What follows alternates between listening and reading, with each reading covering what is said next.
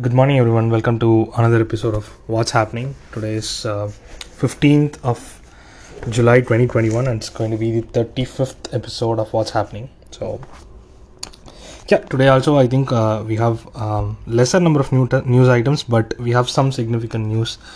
As always, every day we seem to come across, one or other kind of argument in the Supreme Court of India, which is interesting as well as, allows us to know our rights. So, today also we're going to look at one of such cases that has come up in Supreme Court. Normally, cases that come up in Supreme Court would be filed as a petition by a government or an individual, or there is something called a PIL or public interest litigation that will be filed by an organization, normally an NGO, like People's Union for Civil Liberties. So that organization basically ensures that every individual gets enough rights in India. So if there is some kind of law or rule that violates these rights, this particular NGO will file a public interest litigation on behalf of that individual.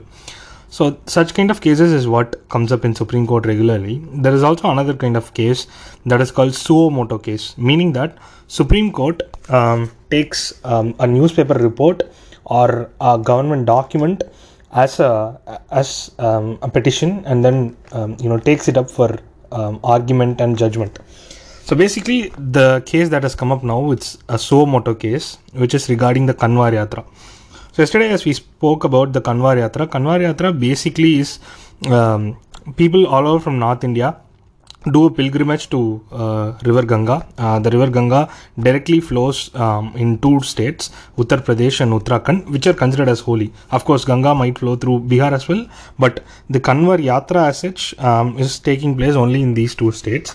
So people all over from North India walk to either Uttarakhand or Uttar Pradesh, fetch the Ganga water, go back to their villages, and then they offer the water to the deity there in their nearby village or their family deity.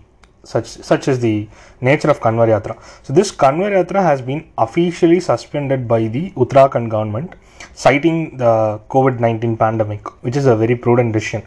But the nearby state, which is also a BJP ruled state, Uttar Pradesh, by CM Yogi Adityanath, has suggested that they will go ahead with the Kanwar Yatra and will allow people who have RT-PCR test as negative, the COVID RT-PCR test negative, they will allow them for Kanwar Yatra. The problem with this is the Kanwar Yatra goes for I think around 20-22 days to reach the destination and be back. So if they could contract this anywhere in between, right, not while entering the state of Uttar Pradesh, but while going back, they might take COVID back to their state. So that is a concern, and that concern has been noted by Supreme Court. So since two governments are taking different views about a particular pilgrimage that is taking place in both states, they sent notices to central government, the Uttarakhand government and the Uttar Pradesh government, asking for the stand, for the respective stand in this particular thing. I believe Uttarakhand government will, since they have officially announced, they will also say that they will stop the Kanwar Yatra. They won't allow any devotees who are coming as Kanwar Yatra devotees into the state, and they will also, for general travel also, like people who do not come by walk, if they come by private vehicles, the regular restrictions will apply, is what the reply of Uttarakhand might be.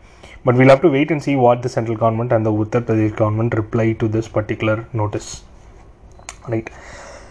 Okay, the next news is regarding the pace of vaccination. Yesterday we saw that the pace of vaccination has been dipping a lot, and it has reached the levels that we saw earlier before the government announced the vaccine policy change. We are seeing such kind of levels, which is, again, it's not a very good trend.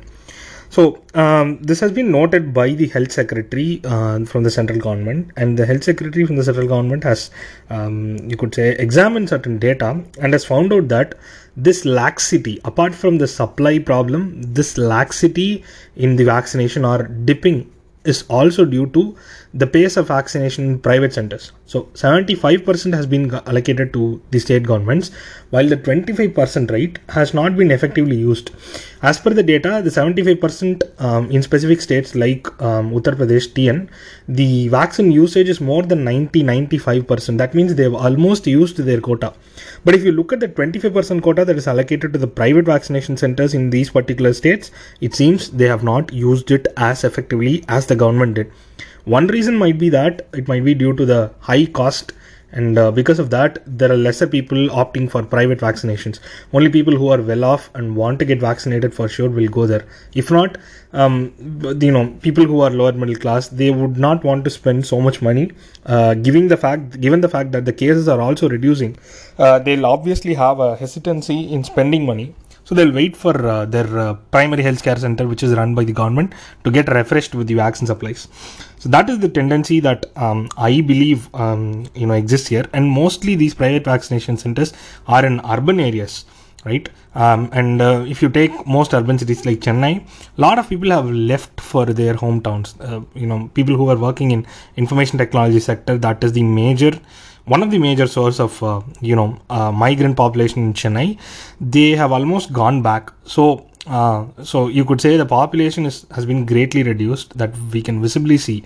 Because the IT offices haven't opened yet fully, and maybe worst case 50% of the offices, say some offices allow 50% employees, and that's about it. It's not full-fledged like how it was in 2019. So that is also one reason. So the urban centers have most private vaccination centers, and a lot of people are in other parts of the state. That might be one reason. With respect to Tamil Nadu and Chennai, I'm saying. So that's about the vaccine pace. So the health secretary has asked the the state government to review and monitor what is happening.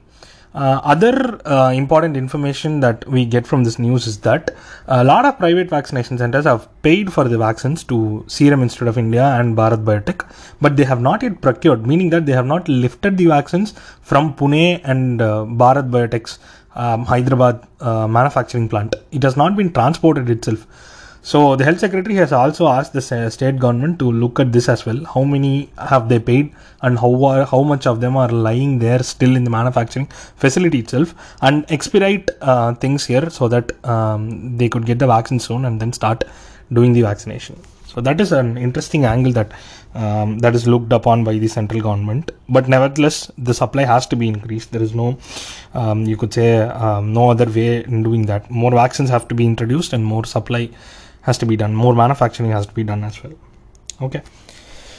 Let's get out the final national news. It's not a national news. It's again something that we have been regularly seeing. We've also been regularly seeing news about IT giants and their fight with Indian government. Not fight, actually. Their disagreements with Indian government, especially Twitter. So Twitter has released its biannual transparency report. This is not with respect to India. It's like a report that is released by Twitter all over the world. So in that, it lists down various information, how many tweets they handle and all that. Apart from that, they also release how many government requests they get. So all over the world, Twitter got more than 14,561 government information requests, like asking, to whom this profile belongs, or what are the number of tweets that are done by this person, what are the number of tweets containing this particular word that are done by this person, such kind of request. So that's 14,000 requests in total it got in this 6 months. I'm sorry, not in the 6 months, in the last 3 months. And out of which around 3,615 requests are exclusively from India. That constitutes more than 25% of the government information request from India. So that's to be noted. And there is around 6,971 legal requests to take down content from Twitter. So that might be because of various reasons. A lot of governments would not want, national security, a tweet that attacks the national security in Twitter. So they want to take that down. Some governments do it for, crushing the dissent as well. Like, the tweet might be legitimate, but they do not want to portray themselves in the bad light. So they would want to take that tweet down. So, without separating such kind of bias, the total number of legal requests that was received was around 6,971, right? This is actually 15% higher than what was received in the same period in 2020. Now it's 2021. In 2020, it was 15% less. And I'm sorry, it's not 15%, it's actually 151% higher. Sorry. So it's not 15% higher, it's around more than 150% higher. So there are a lot of requests from the governments to take down content. Right. So that's about the Twitter's transparency report. Now we'll quickly move out to the international news items, couple of countries that we'll look at. So we haven't come across this news. So there is a extreme unrest or violence in South Africa, riots you could say, in different parts of South Africa, especially in Johannesburg and in Durban. The reason being that the former Prime Minister Jacob Zuma has been actually, I'm sorry, not the Prime Minister, he was the President of South Africa. So, former President of South Africa, Jacob Zuma, was sentenced to 15-month jail term in a corruption case by the Supreme Court of South Africa. So he has started to serve the term. His appeals have been turned down, and he is in prison now. So because of this, his supporters are rioting there, and the police and the government are finding it hard to contain the violence.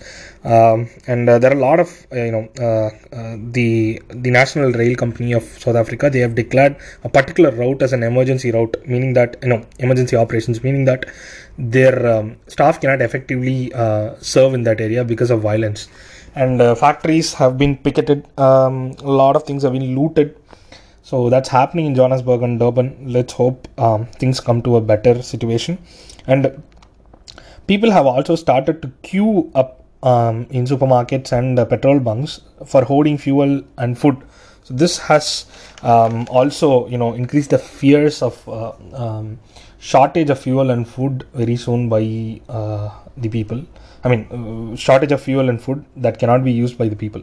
So that is also there. So the government has to take measures against the violence first, and then to ensure the day-to-day life of the people are not affected, they'll have to extremely crack down on these the protesters. The protest is going to be peaceful. That's allowed, well and good in any democracy. But if you're going to damage public property or cause inconvenience to the citizens, then I think it should be curbed at any cost. Right. Let's get out of the final news item. This is also something that we have been seeing regularly. After the we've been regularly seeing that the NATO and United States allies have left Afghanistan, have been leaving Afghanistan for the past month, and they've almost left.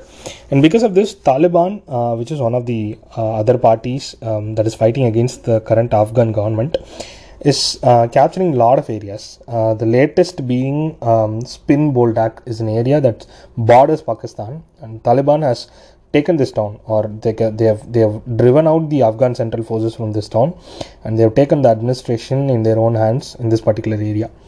So this is continuously happening. There is a lot of fighting between Taliban and Afghan forces, and we get news about Afghan forces getting defeated at every place, and Taliban is slowly getting into the hold of a lot of provinces, the remote provinces, the border towns and all that.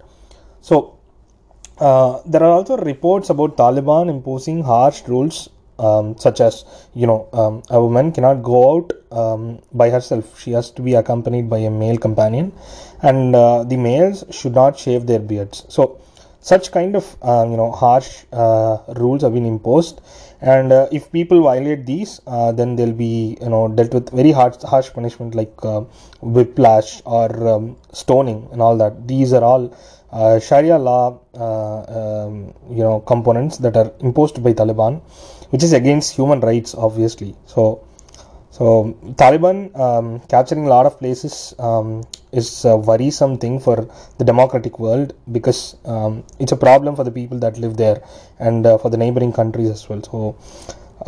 So the Shanghai Cooperation Organization is basically a loose group of 10 countries.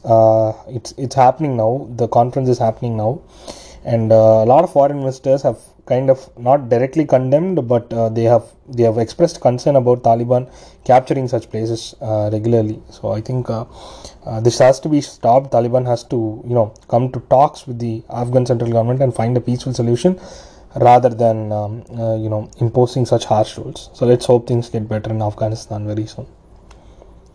Yeah, I guess we are done for the day. Yeah, have a safe week ahead. See you. Bye.